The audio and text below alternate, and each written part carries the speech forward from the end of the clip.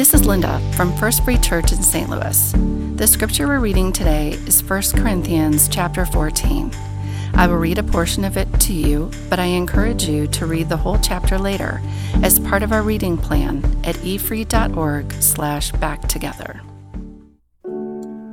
Follow the way of love and eagerly desire gifts of the Spirit, especially prophecy. For anyone who speaks in a tongue does not speak to people, but to God. Indeed, no one understands them. They utter mysteries by the Spirit. But the one who prophesies speaks to people for their strengthening, encouraging, and comfort. Anyone who speaks in a tongue edifies themselves, but the one who prophesies edifies the church. I would like every one of you to speak in tongues, but I would rather have you prophesy. The one who prophesies is greater than the one who speaks in tongues, unless someone interprets, so that the church may be edified. Now, brothers and sisters, if I come to you and speak in tongues, what good will I be to you unless I bring some revelation or knowledge or prophecy or word of instruction? Even in the case of lifeless things that make sounds, such as a pipe or harp, how will anyone know what tune is being played unless there is a distinction in the notes? Again, if the trumpet does not sound a clear call, who will get ready for battle? So it is with you. Unless you speak intelligible words with your tongue, how will anyone know what you are saying? You will just be speaking into the air. Undoubtedly, there are all sorts of languages in the world, yet none of them is without meaning. If I then do not grasp the meaning of what someone is saying, I am a foreigner to the speaker, and the speaker is foreigner to me. So it is with you.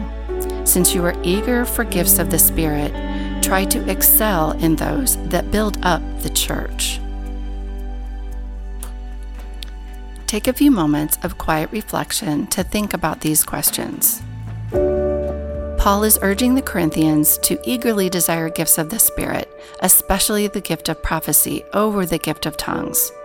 While prophecy may involve predicting future events, its main purpose is to communicate God's message to people, including insight, instruction, encouragement, and correction. Why do you think Paul says he would rather have the believers prophesy than speak in tongues?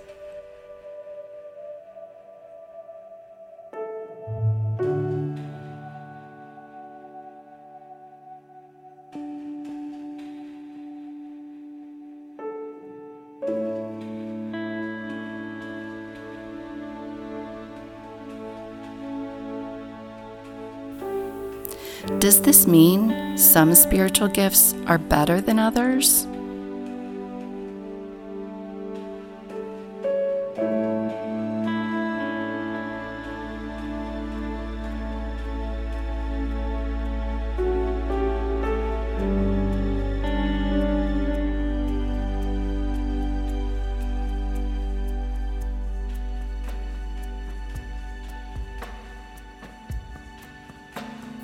There are several spiritual gifts listed in this chapter.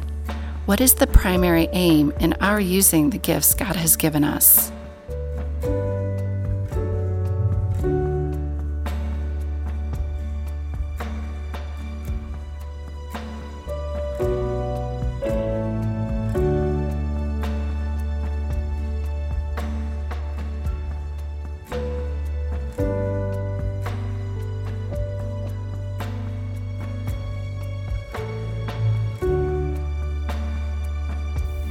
How are you using the spiritual gifts God has given you to build up and serve the church?